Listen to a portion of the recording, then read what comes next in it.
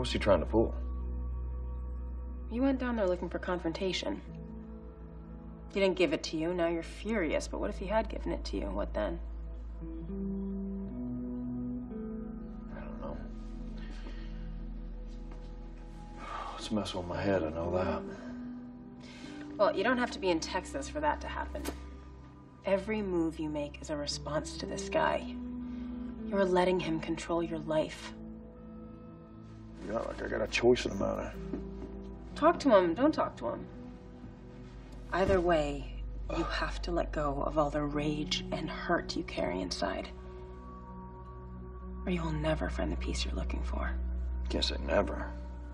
I mean, he's got to die at some point, right? Huh?